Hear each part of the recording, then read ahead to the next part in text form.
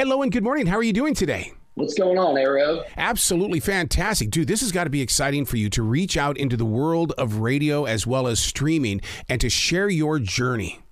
Well, man, it's really a dream come true. And honestly, I don't know if I ever saw this for myself, and so the fact that it's happening and at the rate that it's happening, it's just really mind-blowing, man. It's awesome. I'm over here in Charlotte, which is just a little bit away from Chattanooga, but man, I'm so glad that you are staying authentic to that Southern accent, and I hope you never lose it because we need that to keep the South alive. You know that.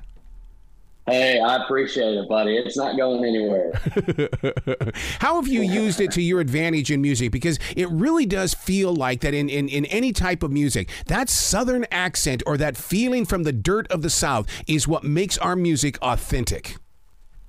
Well, I think that's just going back to your upbringing, man. I really think that's who you are. And so when people hear me talk like this or they hear the way that I talk, it's just, it's not me trying to put on some kind of front or anything like that. It's just who I am and how I was raised, And so for me, it's not anything I'm trying to force. It's just me being authentic. So I think that helps, when writing music and recording music and all that stuff. I think it really plays a big factor.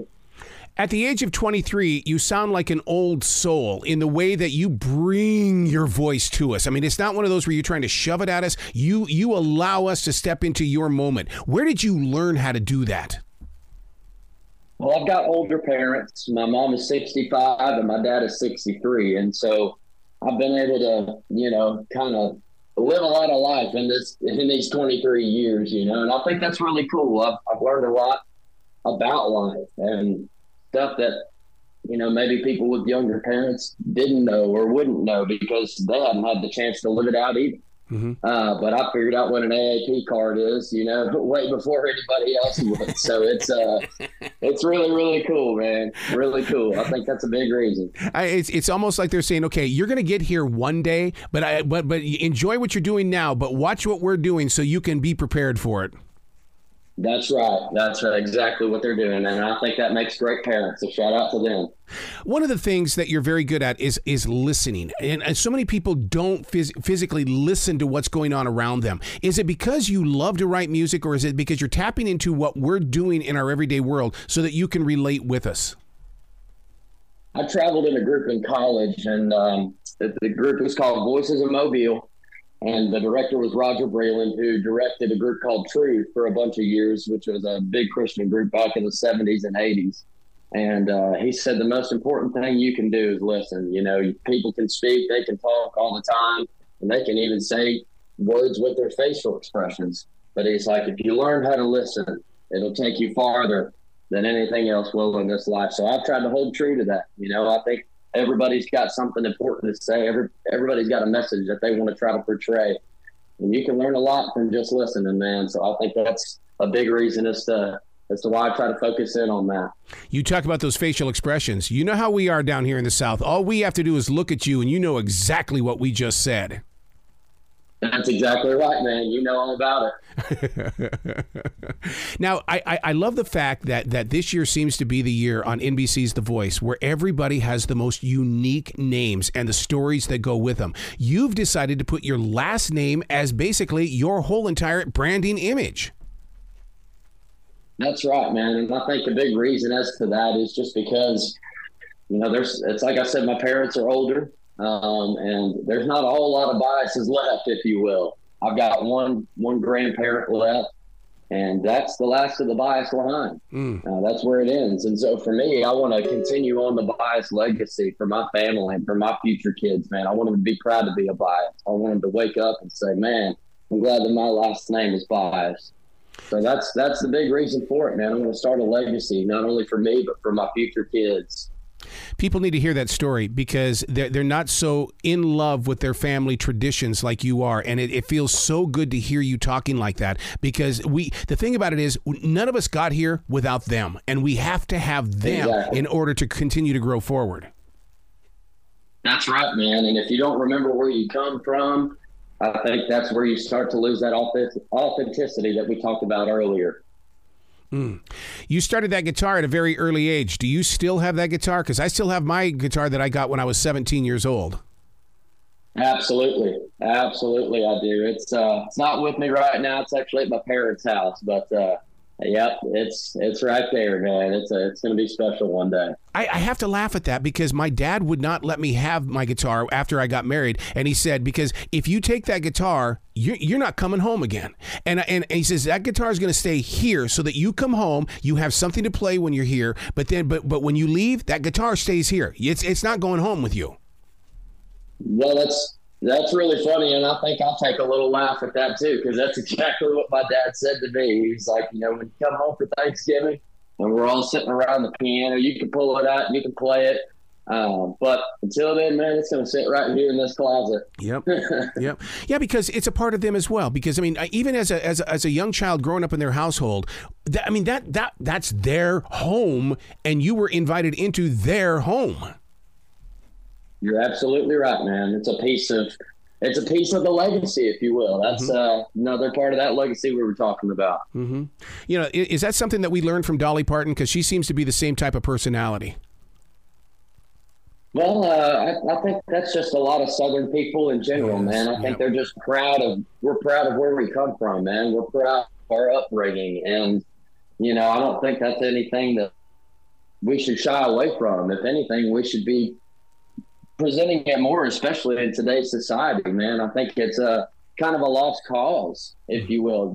People are trying to build their own lane and do their own thing, kids these days. And so, I say that like I'm, older than I am, kids these days, whatever.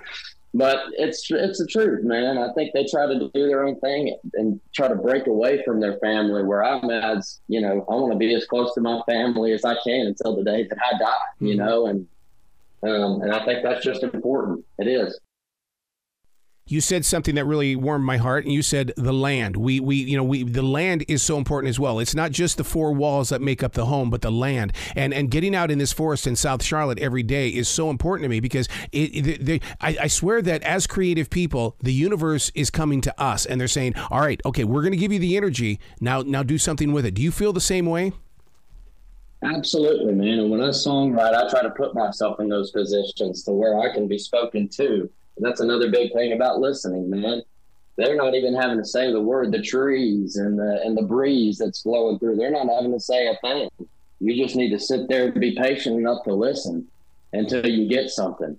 And so for me, man, that's a big part of who I am as a listener. And when there's no words being spoken at all, I'm still trying to find something in the midst of the silence. I think that's really cool. See, that's what I call stream thinking, in the way that, I'll sit down with a writing instrument and a book, and you just write whatever's on your mind, because somewhere within that is going to come an inspiration for a song. That's right. Absolutely. Yeah. Hey, I got to tell you something. Being here in the South, you know how we are. We always like to Bible thump down here. You met the pastor's daughter. Are you kidding me, dude? Isn't that a dangerous game? That is a very dangerous game, but that's the game that I'm willing to play, baby. Listen, it's, she's been great, man. She's been really awesome and supportive of my dream. Even when I was at my worst, man, she saw me at my best. And now that I'm, like to say that I'm at my best, I'm at least moving to where I'd like to be, and she's still there supporting me every step of the way. It's so inspiring because at my own church, I have Holly and Stephen Furtick, and they met the same way. I mean, she was into God and he was into God. They came together, and look at what they're doing to the world. Man, I didn't know you were at Elevation. That's really awesome. What a great establishment they have going on there, man. It's really cool to see. So now, singing in the church, my God, isn't that where storytelling starts? Because the pastor needs the worship band to not only just set up the stage, but to get our hearts cleared so new things can be planted.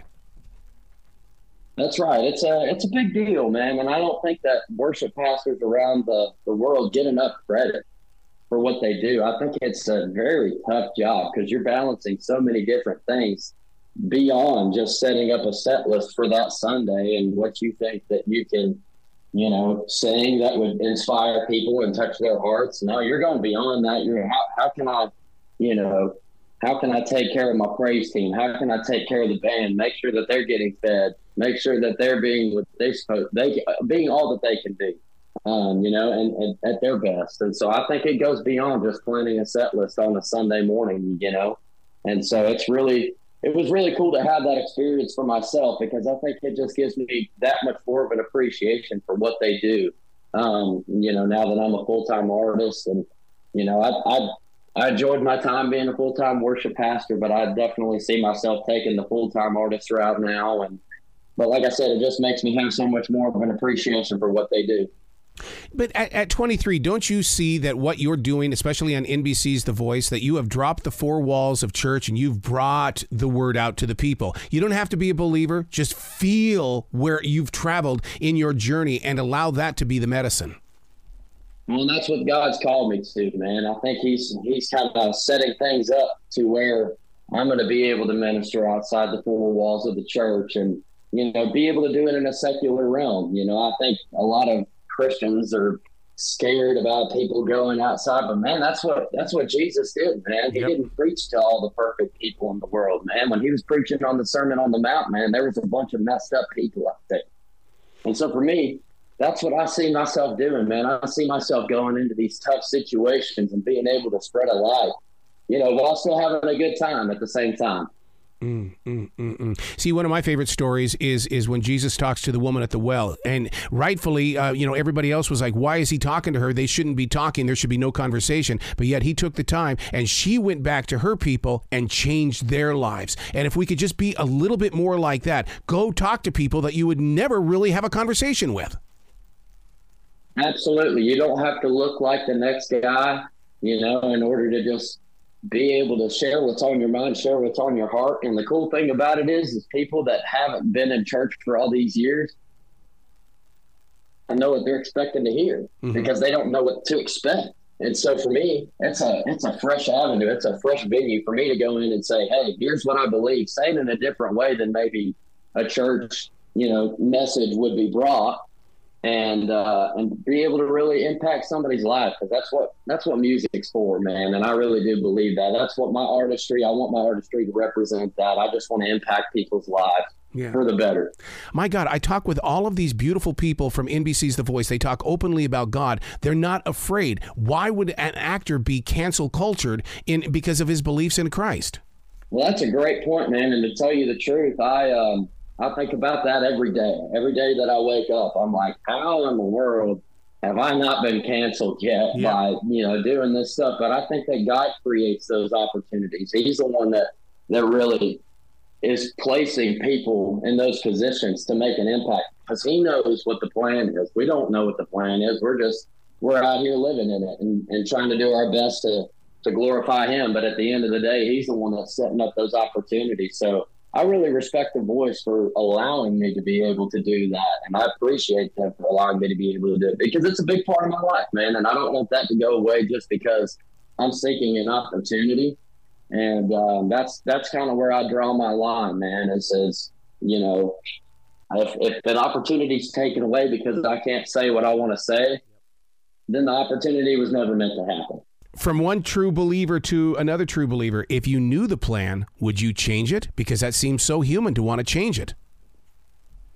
I wouldn't change it at all. I've had a ton of hardships, and even in this short lifetime, but I've had a ton of hardships that I've been able to only get through because I had him. And so for me, it's like I'm giving back to him, in a sense. He's giving to me, man. He's giving me this opportunity. So I have to be able to give back to him in order to glorify him and get more opportunities. You being over there in Chattanooga, Tennessee, what kind of barbecue do you have? Because here in the South, we love our barbecue. Man, I went to college in Mobile, Alabama, and I'm going to tell you something. I love me some Alabama barbecue and Alabama white barbecue sauce. Chattanooga's got to step their game up. We got some terrible barbecue here, dude. Awful. Well, you got to come to Charlotte sometime on one of your little tours that you're going to be taking in the future, so that we can have some of this, because we have a battle here in this state. It's based on vinegar, or it's going to be some sort of like a tomato paste, and so right down the middle of the state, there's a war in our barbecue world. Well, I'll take the vinegar side of the state for sure. So you just let me know where that's at, and I'll be there. Bias, man, you come back to this show anytime in the future. The door is always going to be open for you. Well, I appreciate that, buddy. Thank you so much for having me on today. I really do appreciate it. Be brilliant today, okay? You as well, man. You already have.